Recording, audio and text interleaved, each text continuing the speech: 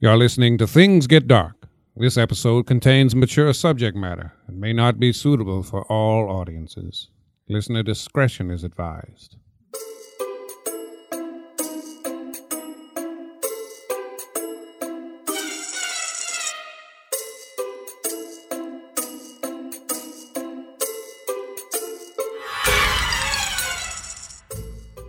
Hello. Welcome back to episode 4. I can't believe it. 4 of Things Get Dark. Yeah, that's the name of the show. And today, my special guest, I'm Adrienne Johnston, by the way. I'm the host, S. And today, my special guest is actor, writer, improviser, all-around comedian, funny person, baby-faced angel with the devil inside, Sam Meyer. Hi, Sam. Hi, Adrienne. I am so excited to be here. I can't contain my excitement. I am sweating. I am quivering with anticipation. My body is ready to pour out all of these secrets that I have held on to for so long. I can't wait to we got to go right into this. So the very first time I was playing around with the idea of having a podcast like this, Sam, I put it out there on Facebook, of course, and Sam immediately responded and said, I have something to talk about because I experienced it firsthand growing up. And that is cults. So you use the word cult like with your experience, like growing up. Like there's no other way to describe what you experienced as a child. There are other ways to describe it. I think what people don't necessarily realize is like it's very easy to fall into cult territory. Absolutely. And so should we just dive right into it and I can just sort of give the... Yeah. So what is the name of this organization? So it started off as my parents wanted to find a private school for me. They weren't thrilled with the public school system. So they found this small independent school called Trinity Academy. And you grew up in Wisconsin? I did, yes. Shaniqua, Wisconsin. Shaniqua, Wisconsin. Shaniqua. Beautiful. All right. Yes. So this school, though, was run by a family. Their children were many of the teachers. They'd also brought in sort of various collection or ragtag group of teachers. So it was like a mom and a dad. Yep. Okay. Mm-hmm. And they had adult children that were the faculty. Yes. Okay. And, from the outside just seems like a small private Catholic school. Oh, it was Catholic. Yeah. Well, okay. I start with Catholic and people are like, I went to Catholic school. I know what that's like. I'm like, no, you don't. How many students were in the school when you attended it? So K-5 through 12, I think we hit a max of like 100. Oh, wow. Yeah, very, very small. I think I had at most like 14 kids in my class. Wow, that must have been when did you first start attending? Like, how old were you? It was first grade for me. So you're like 6, 7? Yeah, roughly like 5. Even little. Okay. So like wow. I was there from when I was 5 to when I was 15. Wow. Okay. And so why I sort of hesitate to just say like, oh, you just went to Catholic school. No.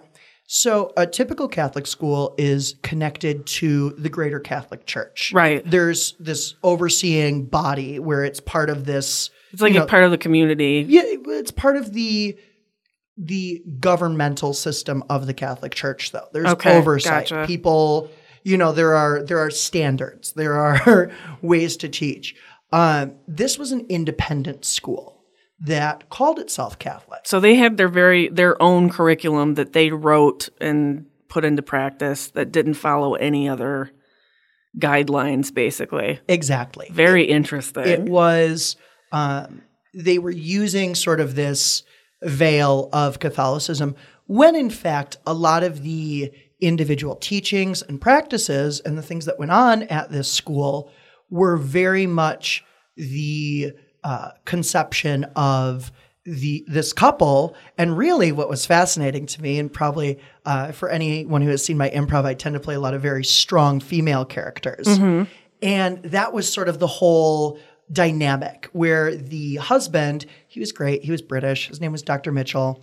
Okay. Dr. Robin Mitchell was this very kind, loving, older gentlemen. Now, are they still around? Like they're still around. Running the school and everything? Yeah. Yeah. As far as I know, he's had some health issues over the years, but he was very much the figurehead of the school. He was very approachable, just sort of like your friendly British headmaster. Okay. That's what we called him. He was the headmaster. Okay. His wife, on the other hand, Mrs. Susan Mitchell, was just a force of a human being. There's no now, other was way. she to be feared? Like all the kids were like kind of like Terrified. oh my God. No, you live in constant terror of Mrs. Mitchell. Like when she was around, like everybody just kind of sat up straight and shut their mouths. You were on your best behavior because she was truly terrifying. I mean, like, I don't consider myself afraid of any grown human or like any child human. I don't know. I don't consider myself really to be that intimidated, fearful of another human being at this point. But I would think twice about entering a room with her. What is the reason why she like instilled fear in you? What did she do? This sort of gets into how she was able to craft and build and maintain this group. And it's the whole psychological side of cults, which is why they're so interesting to me. So why don't we start with just sort of like the intake? Okay. And then we'll get to the more terrifying parts. Wherever you want to go with this. And so the intake was very intense for this this school, this group. Basically, if you were visiting, you were told or shown that this is the peak of Catholicism. That the world outside of this group is just completely morally decrepit. Okay, right. That, that everyone's going to hell. The culture is going sideways. We're reaching the end of the world. Don't even get me started on her feelings on Obama. Ooh, she was a racist. Oh my goodness. Okay. Can I ask you a question? Yeah. How did your mom and dad find out about this in the first place? Were your parents Catholic? It was, yes, my parents were Catholic. And my mom in particular was going sort of through like a renewal of faith where she was looking for a deeper religious experience than when she had up to that point. She was seeking. She was seeking. She was looking for something. Very and yeah, much. like everybody, I think that joins, finds themselves in a situation like that. If you're looking, you will find what you're looking for. You're going to find some kind of fulfillment. You're going to join up with somebody and you're going to feel amazing and fulfilled. And then maybe it's not always the case, but eventually you might be like, what the hell am I getting myself into with these people? And why? That's exactly what we hit eventually is Yes. With a very jarring life event that sort of made us really sit back and say, what are we doing here? Okay. But, okay, so this school was sort of pitched as this haven, know. This is the best thing you could be doing for your child children. These are the last true Catholics. This is the highest. This is such intense academic work that it's creating this generation of super Catholics. Yeah, you would think that you would find the last true Catholics in the Vatican or something, not in Shaniqua, Wisconsin. Not in Shaniqua, Wisconsin. Yet there we were. And it was shocking to me because they were at times very plugged into the political structure of the Catholic Church. That was something that we paid very close attention to. Because there was always, while we weren't technically a part of the Catholic Church, sort of the movement of cardinals and bishops was our gossip girl. Okay? Really? XOXO Cardinal Burke. It was so interesting. No, wait a second. No, were there bishops and cardinals in the school that were appointed in the school, or was it just the bishops and cardinals in within the Catholic organization, For those who are unversed. Yeah, I have no idea. Yeah, absolutely. I'm a heathen. I was raised anti-organized religion. Sorry. You're lucky. I'm a fake Methodist. So a priest controls a very small portion Okay. a small community. A bishop controls a group of those communities. Sorry, I'm throwing things. I'm very excited. It's okay. A bishop controls a group of those communities. A cardinal controls an even larger group of those communities. And then you have the Pope. Yes. So okay. you have sort of the hierarchy. The hierarchy Yes. of the Catholic Church. And so they would attempt to sort of align themselves with the most conservative cardinals, bishops, whomever, as a way to gain validity, I would say. Okay. Recognition and that whatnot. How would they do that? They just like kiss ass and write letters and stuff, and like all honey. the kids would. What would you do? You'd line up and like make skits and videos. We love you, Bishop. Let me tell you, I learned how to lick ass far before I became a gay. Oh my gosh. No. So what would they make? What would the Mitchells make you do? So I was the golden child of the cult for Of course years. you were, Of course Sam. I was so good at being in a cult because You were so obedient. I was. Oh, I was the goodiest of two shoes. They would have what are these sort of? They would bring these people in. I don't know how they convinced them to attend. Usually, it would be as a speaker for some sort of. They would have this elaborate fall dinner where they would bring in these big name Catholic speakers and sort of show them the school and demonstrate the students' abilities. And so, a big one for me was as a performer. And so the school was very well known for its speech and debate team. There was no debate, speech team. Yeah. The performances, and I won. Oh, of course. I won everything. And so whenever anyone would come in, I would be invited to perform for them. Like monologues, or what would you do? Like forensics competitions. So it would be a snippet from like classic writing. So I did, what were my pieces? I did some, what's his name? Not Willy Wonka, but Roald Dahl. Roald Dahl. There we go. Oh, I hate myself a little bit for not. I love Roald Dahl. So I did some Roald Dahl. I did. So you Edgar performed Allan like the Poe. voices, and it's basically like a monologue, like an audition type so of we thing. would perform like these skits That is awesome. for these people, poetry. We would do academic decathlons, which I always won. I could just picture you like an adorable, because I mean, you look so young to begin with, but I can't imagine what you looked like when you were like 5.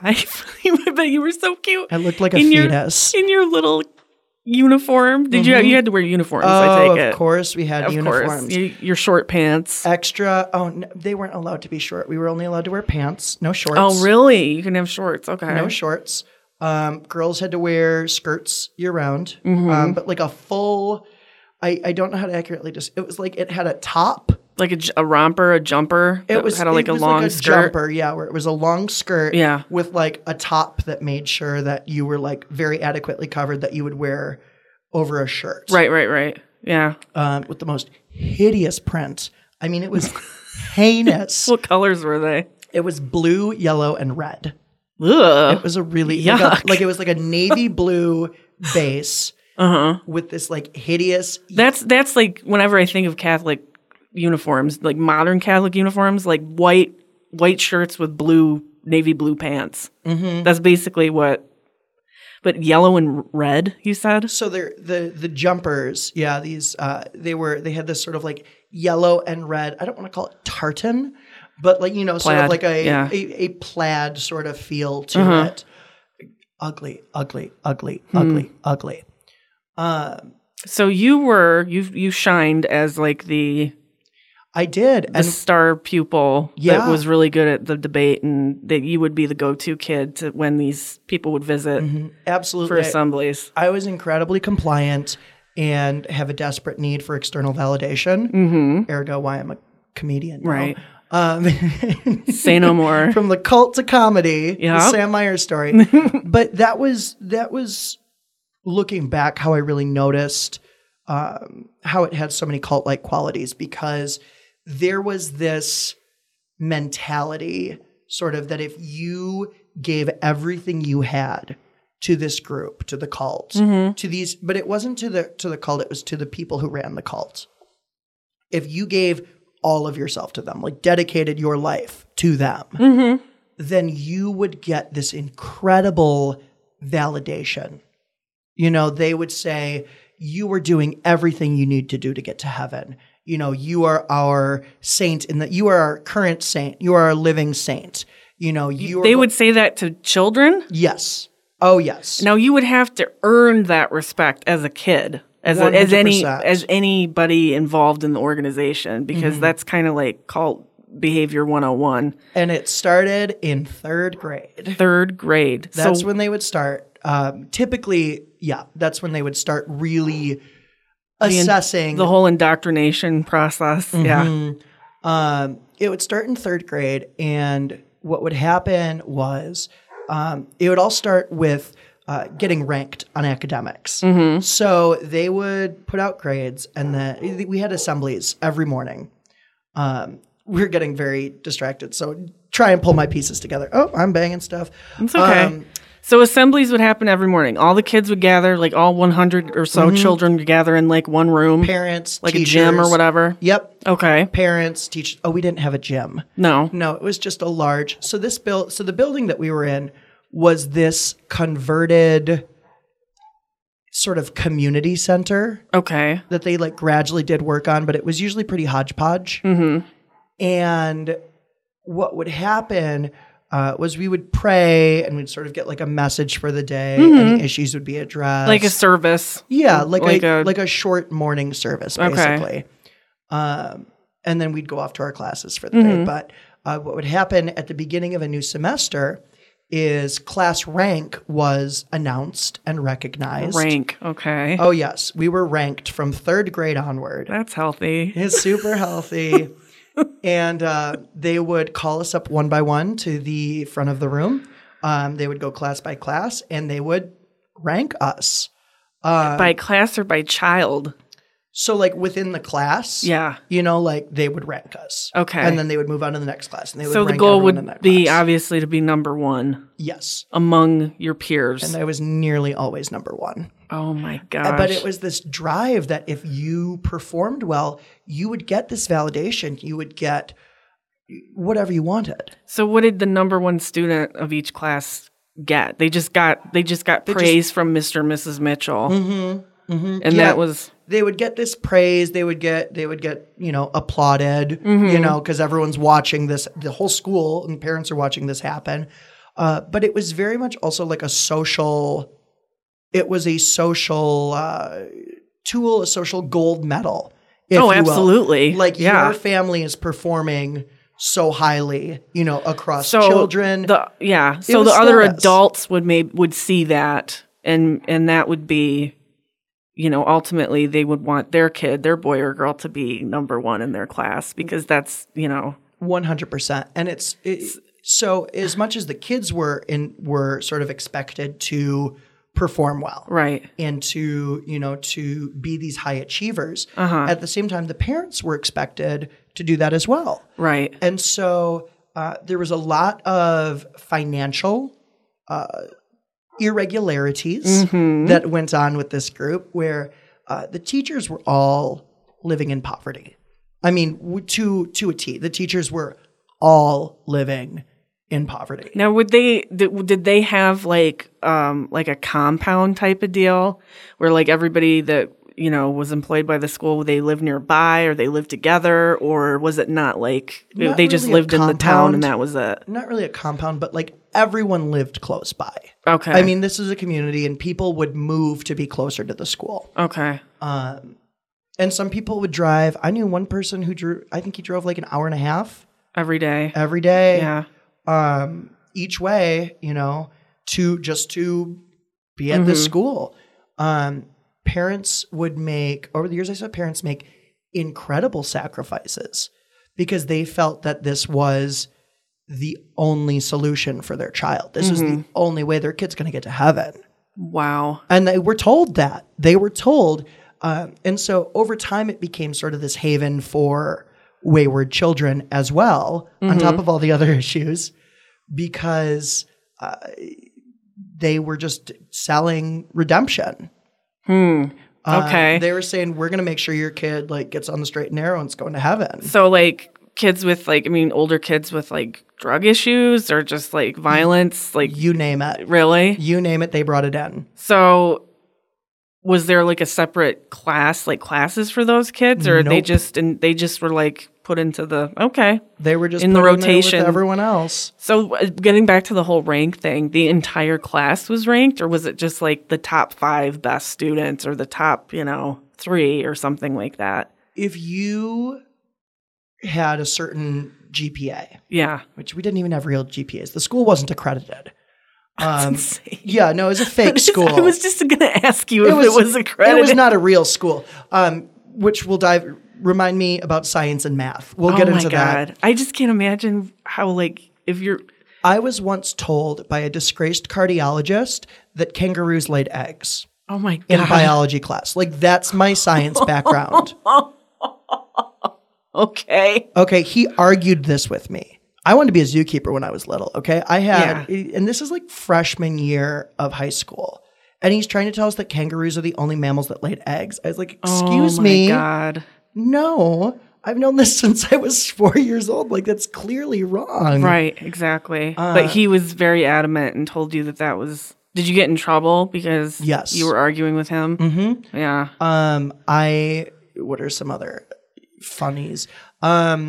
I got in trouble. We had a teacher get disciplined because he told us that Pangea was real and that the continents have shifted. Yeah. Evolution was a huge no-no. You did not bring that up. Okay. You did not validate in any way that evolution could exist. Huh. It was, Even to like argue the theory of evolution, like to be against it was you couldn't even utter the word. I wouldn't say that much. If evolution was ever brought up, it was evolution is stupid and wrong. Okay. That was really the only thing. But getting back to the parents though, and what was expected of them. In a funny way, parents and children were sort of responsible for their family's behavior. Okay. So if the children were acting out, the parents would be treated differently. If the parents weren't in line with what was going on, the children would be treated differently. And we saw this time and time again. Would they almost be ostracized a little bit? 100%. Yeah. And when people... That's another surefire sign of a cult. We'll get in there, but when people there would be these mass exoduses every probably 5 to 7 years. And when people left, they'd be shunned. And we didn't use the word shunning, but we were informed that these people were dangerous to our salvation. You can no longer associate with them. You can't associate with them, or you risk losing your social status in Right. this community, which was everything. Everything. And yeah. so the parents were expected to go to these ridiculous lengths to prove their dedication to, quote unquote, the church, which was in fact this family. Okay. Obscene donations, like huge donations, and not only in money, but also in time. They were expected to be really like the powerhouse behind all these events that the school would put on. And it was so draining on everyone. I can only imagine. Yeah. It was crazy. And if you chose not to participate, I just remember a story my mom told me. I was probably in 3rd grade, and she was asked to chair the big fall fundraising event, the fall dinner. Okay. Which is probably a big deal to be asked to do that. Which is a big deal, but she was still pretty, she'd only been there. It was our 3rd year there. Okay. She'd never really seen it much before. She wasn't as familiar with it with other people. And she said, "Do you know what? I'm too busy right now. I don't think I can do this."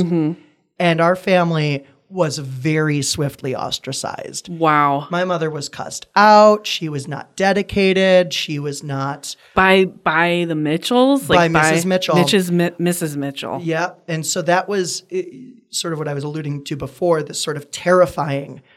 she was a classic narcissist, where as long as you were serving her and sort of feeding her that energy, you were giving everything that you had to her. Yeah. You were showered with praise. You were the best. You were the peak. You felt so good about yourself. The second you mildly inconvenienced her, she would unleash this rage, Mm-hmm. this wrath. It was terrifying. I cried a lot. That's awful. Isn't that fascinating though? Because you're very intelligent. Your mother, I mean, your mother raised you. Obviously, she's a very intelligent person. Like, I have no reason to believe that she's not. And I'm sure she was educated. You guys are all educated. And Yep. Both my parents have 4-year degrees, had great jobs. What makes a human being want that so badly? Like, what is it psychologically that just like craves? The one thing you can't have is like praise from this like horrible person that just doesn't give a fuck about you or your family. Yeah. But like, and they will, and they'll ask you for the world, but you want to give it to them for something. Like, what? do. It's so fascinating. Just the whole dynamic is just so fascinating to me. That was the thing though, is that they created this sense that this community was the world. Yeah. And I've been in relationships, like romantic relationships like that, where like, yeah, I would just go above and beyond to like please this person, one relationship in particular. But it's kind of like that. It's kind of like, it's obviously like an abusive relationship, like emotional abuse. Incredible emotional abuse. And it was, the crazy part was like, the more that they did that, the more that I and the people, the more that everyone worked to please them. Exactly. Because there's just this like salvation and heaven and all of these deeply religious like feelings and thoughts and that you have that you have from, since the time you're little. Well, and they're threatening you with all this. That's awful. Absolutely. It's a terrible thing. And what they were able to do is, and I think why they were so successful, is that Susan in particular, Susan Mitchell, was able to tie herself to God. She was able to tie herself to our concept of God, and that if we weren't going through her, we weren't getting to God. You weren't having a direct line. So did she like portray herself as some sort of prophet or something? No, that's the Saint? crazy part. No, she didn't. And that's why I think that it has gone, a lot of people let it go under the radar, is because she will not make an overt claim that she is this, that she is a prophet or anything other than just a woman who very much loves the Catholic faith. Okay. But get her behind closed doors and she's extremely manipulative and egotistical and takes, advantage of anybody who 100%. Will pay attention to her. 100%. And even people that won't pay attention to her. I mean, she was taking advantage of everyone. One of the points I wanted to make earlier, the financial disparity was insane because these teachers are living in poverty. And this family, they constantly have new clothing from Talbot's. Talbot's was their favorite. Yeah. I mean, well, that's a women's clothing store. It's like kind of higher end. Yeah. They loved their Talbots. They were going to Europe several times a year. They were visiting the headmaster's family in England. Right. They were going to Italy. How many children did they have? How many were teaching at the school? They had, so their oldest son was a priest. They had 2 daughters teaching at the school, 1 daughter as a student at the school, and then their other son later became a priest, and he taught for a little bit as well. So the school is still in operation. Yes. The school, and it's still in the same location as far as you know. Yep. Because it's been how They long have since? no money. They ran out of money? They spend every cent that is donated to them. Personally on their own, like they just take what their congregation, if you will, gives to them. That has to be the case. Yeah. And I know that there have been attempts several times over the years where a group of parents will come together to buy out the school's debt and to impose some sort of financially regulatory function on the school. And it's generally met with like, this is the work of the devil.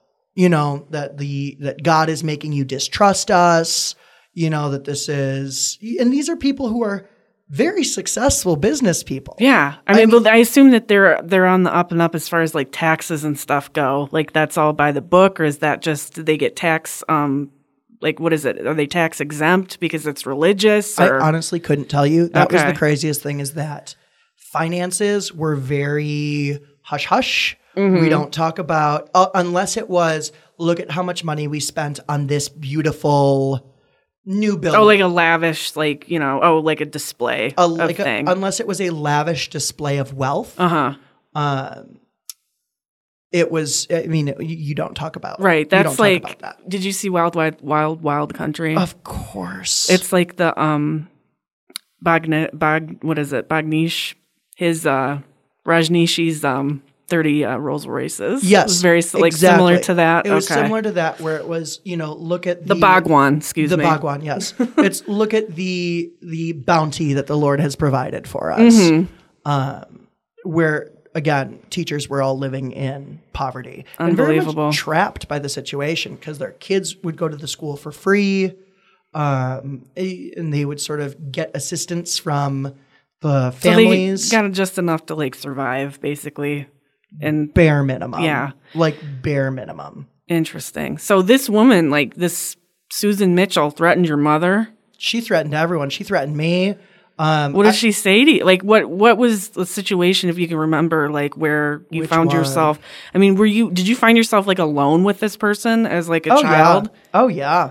Yeah, but it didn't with her. It didn't matter whether it was in front of a room full of people. Mm-hmm. Oh, because I mean, it was just one-on-one. Well, the more humiliating, the better, I would assume. Oh yeah, especially if you're dealing with a child. And I have a very healthy relationship with shame now. Of course, I'm sure. But oh my gosh, I can't even imagine. I remember so many instances of her unleashing this rage. Where screaming, yelling, tearing you apart. She was a very intelligent woman. I won't rob her of that. She wasn't stupid. Yeah, most cult figures are, megalomaniacs are, narcissists are intelligent. And that was absolutely what she was. And so she would attack your work ethic, your value as a human being.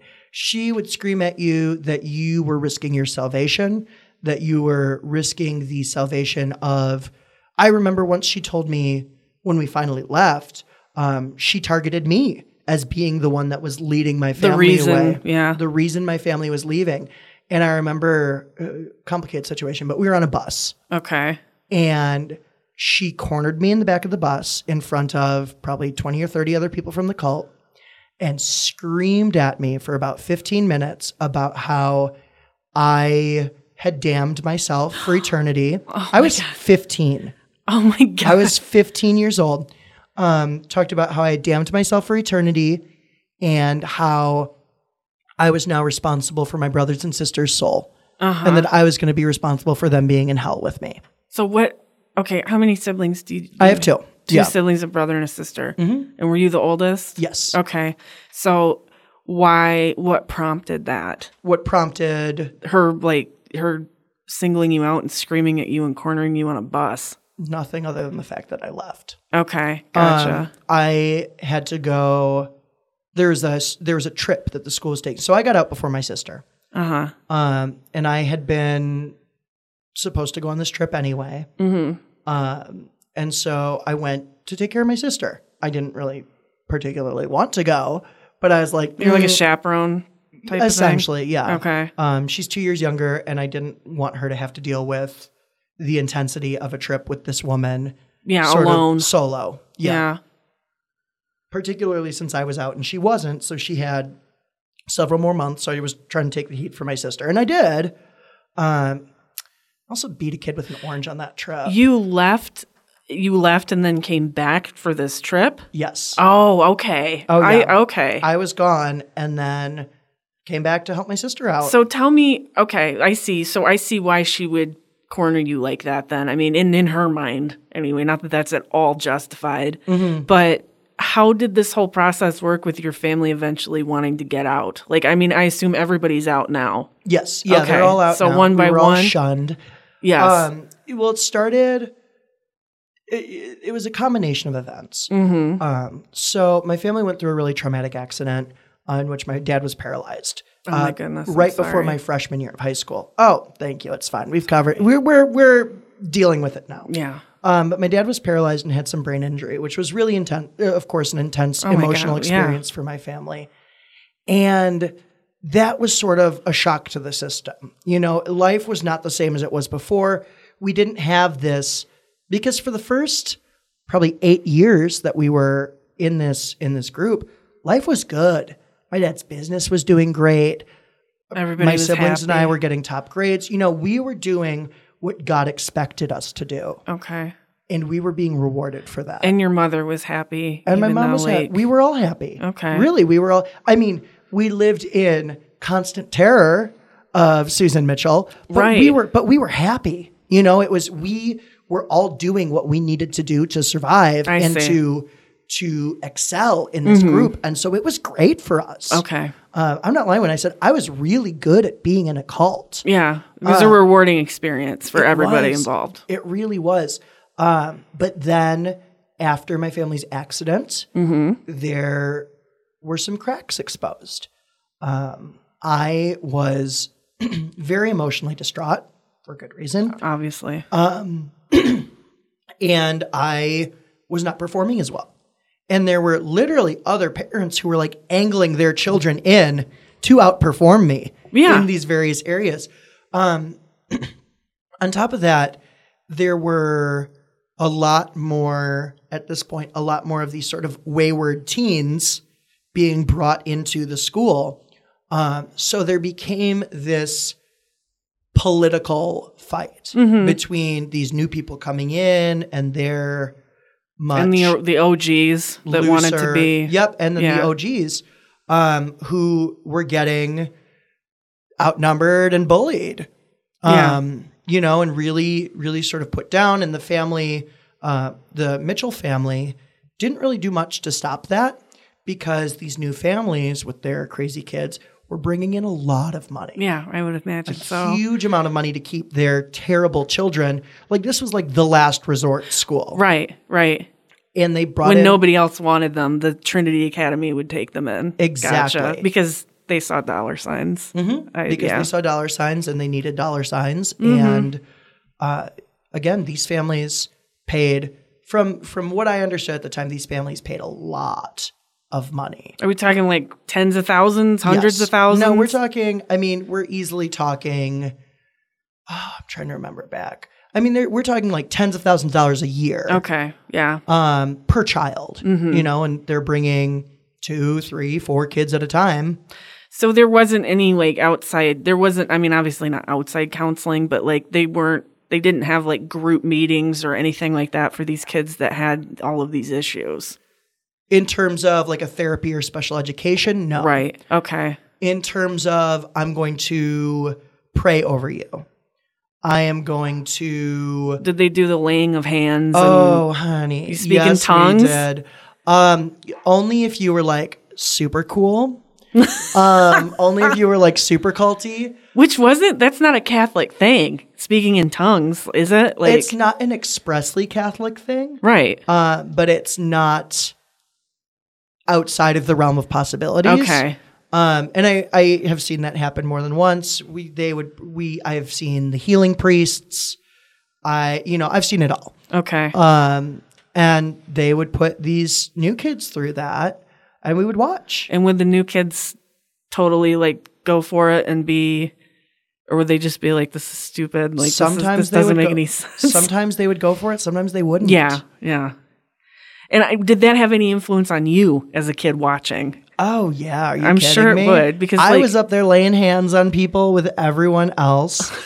Because that was that's what you did. Well, yeah, that's all you ever knew, right? Yeah. Since That's you what were 5. you did as like a member of the community. Is Yeah. That was sort of, there wasn't an official group for doing that. But it was sort of like, if you're part of the inner circle, you get to participate in this. I see. You Okay. are the holiest. I think I was in 1st or 2nd grade when they started telling me I was going to be a priest when I grew up. Oh my gosh. It was like, you're clearly meant to be a priest. That's what I thought I was going to do for a lot of my life. Wow. Just because I performed well. It was, quite Unbelievable. Yeah. So it's Trinity. So it's a school, but technically, yes. But we had church there. 3 times a week. So minimum. Church is just going to Trinity Academy? Like, No. Or what is church? What is the name of like this offshoot of So Catholicism? it was a Catholic mass. So they called it Catholic. It was mass. Oh yeah, they Okay. called themselves Catholic. Okay. So we would have mass 3 times a week at the school, as well as quite a bit of, and they would bring in these very questionable priests. I am not here to impugn. From what I heard, these were retired priests, several of whom left the Catholic Church under dubious circumstances. Yeah, I know exactly what you're talking about. It's, And all it's not even what's going down in Pennsylvania right now, right? not Like, even sexual assault. No, okay. But although there were a lot of the priests were pretty much kept separate. There were no full-time religious faculty. So there was, so you didn't have like a relation, like you didn't strike up friendships or like any kind of professional relationship with a priest. There were a few. Okay. There were 2 priests, one of whom died. He's my Latin teacher, Father Bruce. Loved that man. He was not here for the bullshit. Did you have confession like a regular Catholic? Regular confession. So think of everything that a Catholic might do. Yeah. And then do that every day. Every day. Okay. Just about every day. We had confession once or twice a week. Adoration, which is where you sit and pray in front of a consecrated host. So Catholics believe that's the literal body of Christ. What is a consecrated host? So if you've ever seen like a movie or a TV show of Catholics where they have like the wafer. Oh yeah, like taking communion? Yes. Yeah. Yeah. So like a communion wafer, but usually bigger. Okay. And so we would sit and pray in front of that. Mm-hmm. And like I said, we would have a Catholic mass 3 times a week minimum, more. Sometimes if there was a holiday or you wanted to go, I mean, there were a lot of options available. Okay. And the priests, again, sort of dubious, where did they come from type of thing. Like they just hired them from the outside, like they hired them to come in and then you would never see them again? Or No, like we literally like don't know where. So priests are, again, like a school. Right. Priests are also usually attached to a parish Absolutely, or a yes. religious order. They're attached to a larger body. Mm-hmm. And a lot of these priests were just sort of free floaters. Like, where did they come from? Who And are nobody they knew. reporting to? Nobody knew the answers No. except, yeah, okay. Interesting. And so you brought up the concept of sort of like sexual abuse. Mm-hmm. From my understanding, there were no rapes. Okay, but was there inappropriate behavior? But the male teachers in particular were incredibly inappropriate towards the female students. Okay. Right yeah. out in the open. They were very inappropriate towards them in terms of comments, flicking a bra strap or like snapping a bra strap or, giving them a little pat on the ass or, it was very, very handsy with these female students and nothing was done about it. And there would be, people would complain and it was very quickly silenced.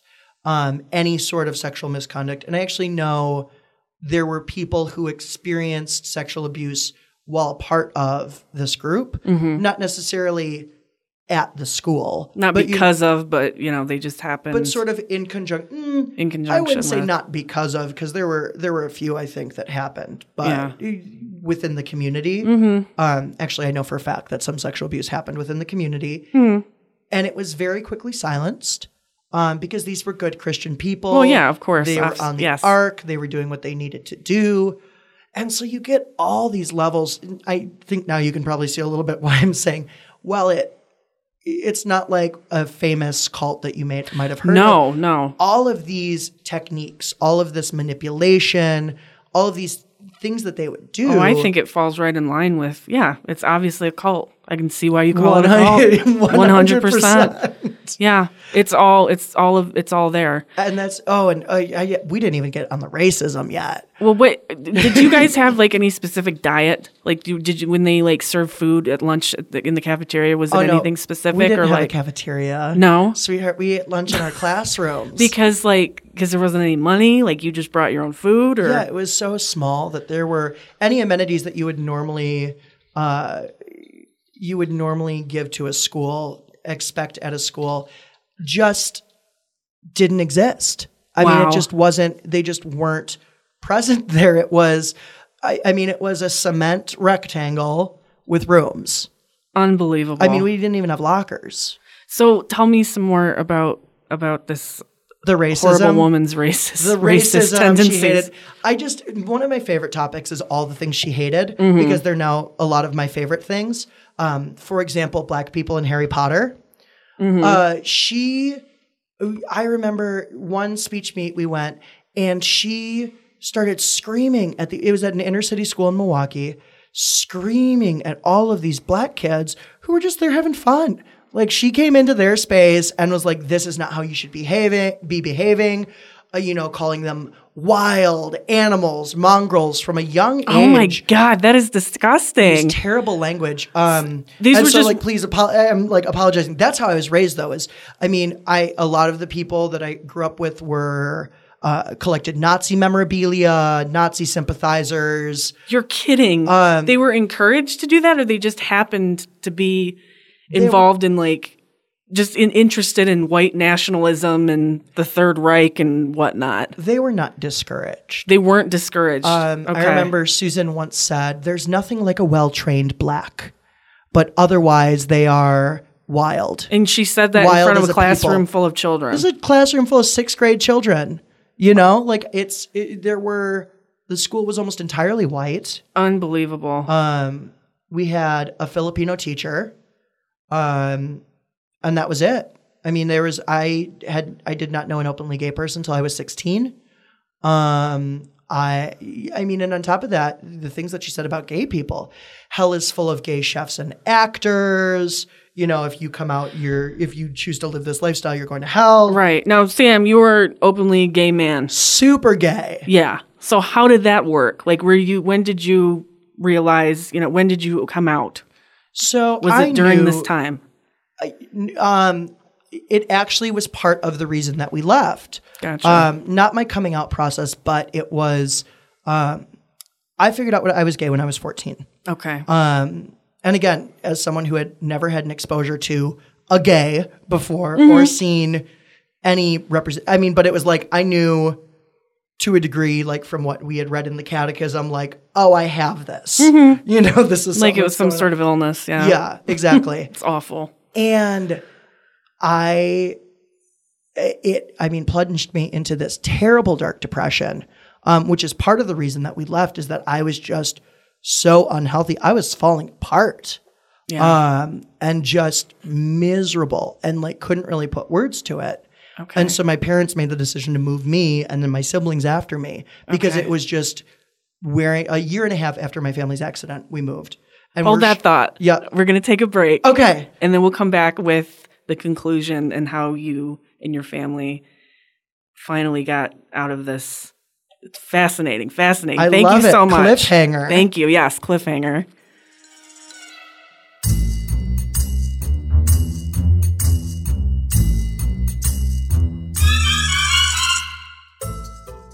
Okay, we're back from break, and you were just about to go into the whole exodus, like the shunning process, if you will, about leaving Trinity Academy. Absolutely. In Shaniqua, Wisconsin. So first, to sort of set the scene of how high tensions were at this point. So the school would take yearly trips to Rome as this religious experience that everyone had to participate in. And tensions became really high, actually, when Obama was president. The school was sort of on high alert that this is signaling an end of times. Everyone needs to be locked in. Okay. I remember we went to a church in Italy where there were what were reportedly apocalyptic paintings. These are supposed to be prophetic paintings of the apocalypse. And I remember them pulling me aside and looking at it and say, look at that photo. Look at the betrayer. Doesn't that look like Obama? Doesn't that look like Rahm Emanuel? And these are paintings that were thousands of years old? Thousands of years. Yeah. Wow. Not thousands, but what I mean. Could have easily been 1,000 years old. Centuries old, yes. If nothing else, many, many centuries old. And so there was this sense that things were the whole time we were there, it was continually heightened that like, this is the end of times. You need to be here or you're going to be lost, you know, and they would point out these paintings and this apocalyptic art and revelations and say, look at all the terrible things that are happening. You know, the world is crumbling around us. You have to be here. And so I remember I was driving home one day with my mom, and it was just us in the car. And she told me, she's like, so your dad and I are thinking about moving you away from the school. And I cried. So hard. And it was like this weight of all this time was sort of being lifted off me. You didn't think she was ever going to say anything like that, or that thought was never going to occur? But also that thought didn't even occur to me, is that I was so miserable, literally falling apart at this point from my family's trauma, from things being heightened, from these from intense bullying from these students who shouldn't have been there in the first place, should have been kicked out of school long ago. And so it was sort of all these things combined and feeling very trapped, but also that I needed to be there. And so part of that pain was just releasing a lot of pain, but also just being terrified of separating. Yeah. You know, like what's going to happen to me. It's all you've ever known, right? It's all I've ever known. And it was, part of me saw it as a positive thing because I knew that I was gay at that point. Didn't really want to admit it to myself, certainly not to anyone else. But I also knew that I was very drawn to the arts. And outside of the school play, never musical because the gays do musicals. It's just too flamboyant. It's too flamboyant, but we would do straight plays, and it was usually a selection of 3 shows that would rotate. Agatha Christie's The Mousetrap, The Importance of Being Earnest, and Pygmalion. Oh, and also Our Town. Sorry, 4 shows. Okay. Our Town also featured heavily in the rotation. Very, very white, very Americana. Just very... Pygmalion, you're stepping in dangerous territory because that was like the whole My Fair Lady. But Dr. Mitchell was British. So. True, okay. But I wanted to explore music, and I wanted to explore dance, and I wanted to do all of these things. And it was the very association to those things was to open oneself up for critique for being gay. Anything outside of sort of like a liturgical performance. There were no organized dances of any kind. Oh, we did. We had a very sad homecoming dance. Oh my God. The music was heavily censored. And so it would consist of, students having a great time and dancing.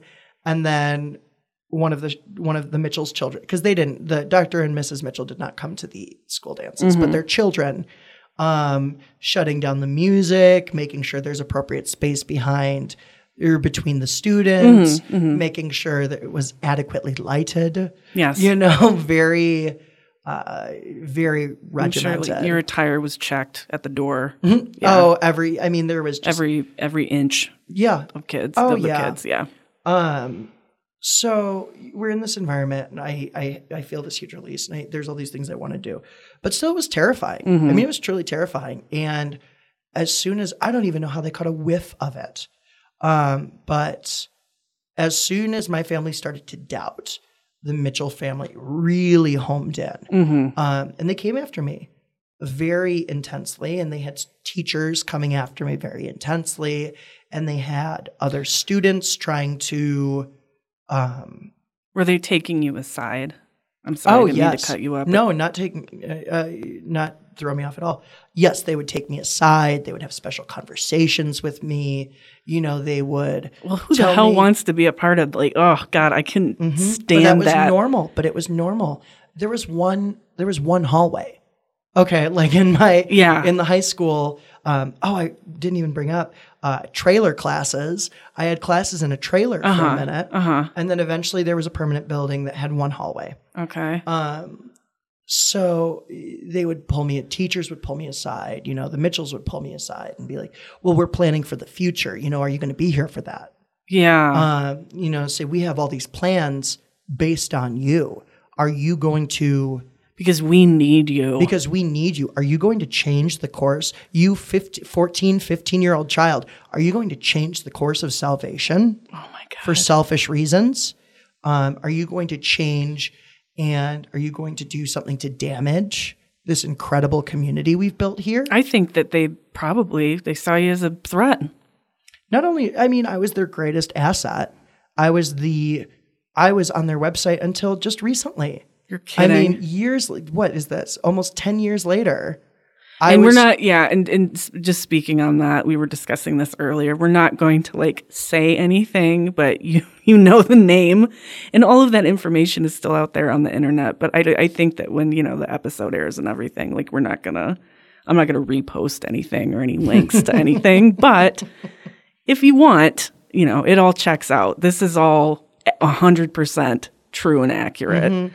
And it's interesting because I've had conversations with people who have left. Mm-hmm. And it's usually people who left before they graduated 12th grade. Okay. And people who were able to get out. With their parents as well? Yes. Yeah, okay. with their parents. Although many of us who got out there have been significant family issues we've seen from the family, not even people who got out, but even the families that were there, is the emotional turmoil that this put on families has caused a lot of the kids to just go crazy. I mean, there's no other way to put it, is they went nuts. There have been suicides. Yes. Yes. Simply because the environment and the culture that this created was one of there are no problems. Right. And if you have problems, then you are a problem. Well, it gives you, and I think, I have no idea what it must have been like, but it must have given you a very warped sense of the outside world. There was no, you didn't have a good grip on reality. When I left, I was terrified. Mm-hmm. I was terrified of Black people. I was terrified of gay people. Yes. I was terrified of wearing a lot of different types of clothing. I basically, for the rest of my high school career, I essentially still wore the uniform. Yeah. I mixed in a few different colors, but I was terrified of clothing. I was terrified of, one of my favorites was Harry Potter, was sort of the epitome of the evil outside world. Proud Slytherin now. But at the time, I remember there's this one story that Susan would tell. She was a big girl and she was older. And so she had sort of that dangly on her arms. So when she would get really excited about it, we would say she was waving her Holy Spirit wings. I wouldn't, because I was a goody two shoes, but the bad kids, she would wave her Holy Spirit wings. The arms would just flap. And she had this one story where she would sit down with Cardinal Raymond Burke, who is, for those of you who don't keep track of the politics of the Catholic Church, he is known for being one of, if not the most conservative cardinal in the hierarchy of the Catholic Church, and has actually fairly recently, been sort of assigned a what's the word? Sort of like a signatory role, not signatory, like a promotion role. of you, No, not a promotion. It's not a demotion, but his power has been severely Has he been put out to pasture, kind of? Yeah. in the era of Pope Francis, because he is so intensely conservative and unapologetically so. There is no, this is not a merciful God cardinal. He must hate Pope Francis. Which is why I think that he was moved to the island of Malta. He was moved to Malta. So this man actually came to your school? Oh yeah, he was very popular You're there. kidding. And so Susan would tell this story though, where I was at dinner with Cardinal Burke and I brought up the topic of Harry Potter. and he slammed down his fork and knife on the table, and he said, "It is evil, it is evil, it is evil, it is Satan, it is evil." Oh my God. And then he picked up his fork and knife and continued eating. And she would tell that story over and over and over. And I was on the plane back from Italy, and there were some clips of that Harry Potter movie playing, and I saw it, and it was evil, and it was dark, and all of it was terrible. And if you allow yourself to view that kind of film, if you allow yourself to view that kind of media, you are damning yourself to hell. Tells this to a group of 14-year-olds, okay, and even younger. I mean, it didn't really have limits. Well, it's the same kind of concept as like my generation with the Smurfs. People were there were religious organizations threatened by the popularity of children watching the Smurfs. And do you know what? And I'm sure you've heard about that because we talked about that in I think episode 1. But it's a pop culture phenomenon. Kids like it. Kids want to talk about it and read about it and watch the movies and the TV shows and stuff. And it's just a big fucking threat. Mm-hmm. It's a threat. Yeah, I mean, I saw it happen. Harry Potter was probably the longest standing one, but Pokemon, Yu-Gi-Oh, and these adults, these grown ass people are threatened by Harry Potter by a cartoon or by a movie or fucking a book. Ridiculous. It is ridiculous. So needless to say, though, at the time that we were exiting, tensions were at an all-time high. Yeah, my family was sort of this. The golden family still, even though my dad was injured, that almost increased our standing a little bit, or increased our place as like a symbol. Yes. Now let me ask you this. Well, because, I think he kind of put on a pedestal as a result of his accident as like a kind of martyr type of figure. 100%. And they all gathered around. Did they help your family get through that time? Or were they respectful of your space and like the time that you wanted to have together as a family to heal from this tragic event? Or was it how did that happen? Like how did that play out? It sort of changed from us being an integral part of the community and, to more like figureheads almost, sort of this like symbolic representation of the power of redemptive suffering, that like our suffering means something and that you can offer it to God and it's being given to us for a reason. That's a good way. That's a good way to sell the Meyer family. Yeah. And that it's like fucking marketing. Like it is. That's a total like angle that they had on you and your family. But we were this family that survived this trauma. Yeah. We were living with these difficulties and look at how strong they were. Look at how they don't crack under pressure. I would resent the fuck out of that. And that's when things started to really change for us, is because we weren't really people anymore. We were these symbols. We were this marketing tool for the school. So when my parents... Yeah, your picture was on their website.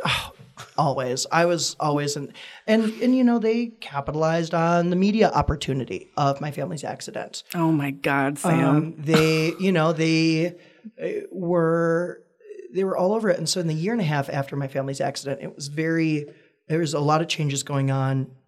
The situation in school, all-time stress. Paranoia at an all-time high with everything. Yeah. With everything. It was the end of the world. And so when my parents decided to move me, I cried a lot. But that was, sort of my way of saying goodbye. Because my parents told, the words that followed out of my mom's mouth immediately after that were, tell no one. You cannot tell your friends.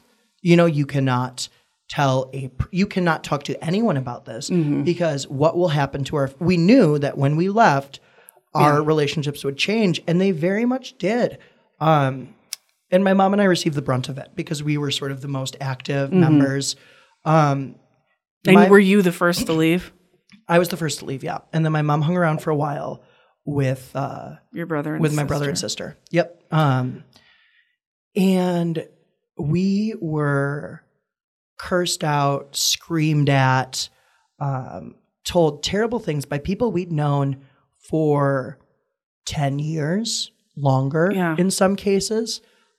Just about everyone we knew at that point who was still invested in the school, like really invested in the school, cut us off. These people were my little brother's godparents, you know? Yeah, like longstanding family friends. Again, yeah, people we had known people for, that you counted on and could, probably knew everything there was to know about you and your parents and your family. That's the family of it's very. I'm sorry. Go ahead. Oh no, I was gonna say one of the again the godparents of my little brother. Or for example, I had informally had a wife picked out for me. Oh my god. And the family of my future wife, took down my parents, and nasty rumors. And that was our whole social circle. I mean, that was 98% of the people that we knew in the world. And you were 15 years old. And I was 15 years old, and they just said all of the terrible things they needed to say, and then they shut us off. And you went back to public school after that? I did not. I was too scared to go to the public school that was 3 minutes away from my house. Okay. Which was one of the best public schools in the state. It was great. But public school was probably the most terrifying thing that I could ever do. I'm glad that you weren't thrown into that. It probably would have been more helpful looking back. You think so? But I went to another Catholic school. Okay. And it was a good cooling off period for me. Yeah, I could see as like from your parents' perspective, that would be too much of a Oh, I chose that. They gave me the choice. You wanted to. Okay. And I was so terrified about going to public school that I couldn't even conceptualize it. I understand that. For me, that was a den of... That would be like me getting put in a Catholic school when I was 15. I would be terrified of that. Exactly. It would be terrifying. I mean, there were these stories of just how awful. I mean, the outside world was so scary. Mm-hmm. Even this Catholic school that I went to, there were so many rumors about how disgusting and morally bereft, and just how this school was the worst place before public school. And so Trinity, you mean, was had rumors swirling about it about this other Catholic school that I ended up going to. Mm-hmm. Just rumors about anywhere that wasn't Trinity. It's all us against them, isn't it? It's the whole us against them mentality. Well, when you isolate people like that, they do crazy things. Yeah. Well, I mean, children too. You're not a fully formed human being yet. You can, manipulate your mind any way you want. And that's why so many, if you look at the staff of the school today, I would say probably 70 to 80% of the staff are parents who were never trained as teachers. They're just parents that when a teacher leaves, the school says, we can pay them nothing. Sometimes literally nothing. And it's former students, people who were really indoctrinated by this program and came back. And they just want to help and do the right thing and be a good little soldier and volunteer and they disciple. They're so abused for it. They really, the abuse that goes on financially and emotionally for these teachers is horrifying. That's too bad. I just want to thank you for sharing this story. 100%. I am so happy that I get to talk about this. And it's a testament. I'm going to get emotional. Do it. I think I'm going to get emotional. It's just a testament to your character and how open and loving and fun and amazing you are, that I just can't believe you went through that. I really can't. And I did not expect to cry right now, and I can't believe I'm crying. But thank you. Thank you so much. You're welcome. I just hope it was cathartic for you, and thank you. That's all I gotta say. It's it's just kind of breathtaking to listen to all of this, and I just can't, because you're my friend and I care about you, and I just think about you as a little boy having to deal with all this, and it's just is really awful and sad, but it's so amazing that you guys overcame it, and you're together. Is your family okay now? I assume that you guys you went through therapy and have gone, but I just, you seem to just know who you are now, and you seem so comfortable in your own skin, and you don't give a shit about what anybody thinks of you, and I just want to say how amazing that is. Well, so thank you, Sam. I will say it's something I struggled with for a really long time, and there's been a lot of sadness that comes with it, a lot of depression, a lot of pain. And it's taken a lot of work. And that's the thing. It's like, I don't think anyone who's come from this sort of background, there are some that I know of that are far more intense than mine. Just in my group of friends now. How old are you now? I'm 25 now. It's only been 10 years. And like, it's just, I don't know. It's taken a lot of really intense work. Yeah. And self-evaluation and seeing, now that I'm out and I can see the world around me and saying, that's not who I want to be. That's not the kind of person I want to be. And taking the time to educate myself. Good for you. And understanding why I believe what I believe, and why what I was taught was wrong. Yes. Particularly in regards to race and sexuality and human beings. Just being a loving human being. Yeah.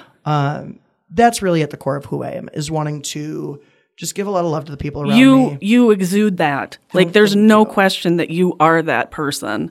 And I know when anybody experiences like severe emotional trauma or abuse as you grow up, I can say firsthand, because I've experienced that in my past, it rears its ugly head sometimes. And you have to kind of like finagle and deal with it again. And like, okay, I'm this age now and I know this about myself. And just, I'm sure like as you age, because you're still a child, basically. I know.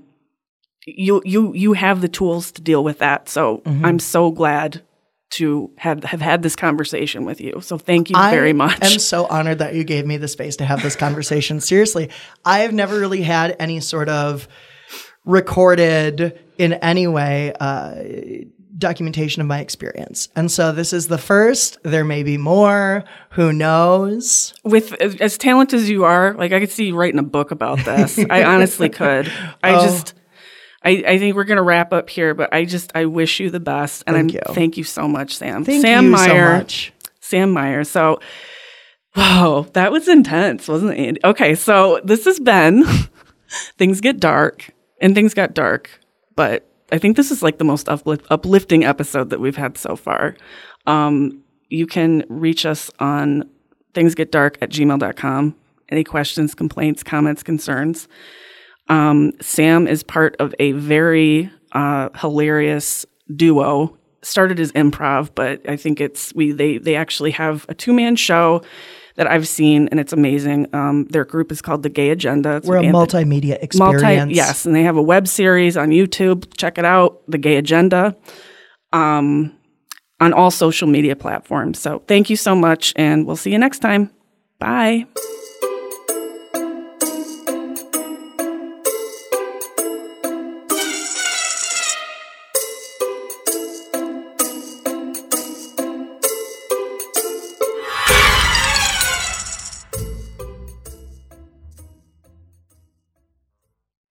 This has been a production of Hearsay Studios.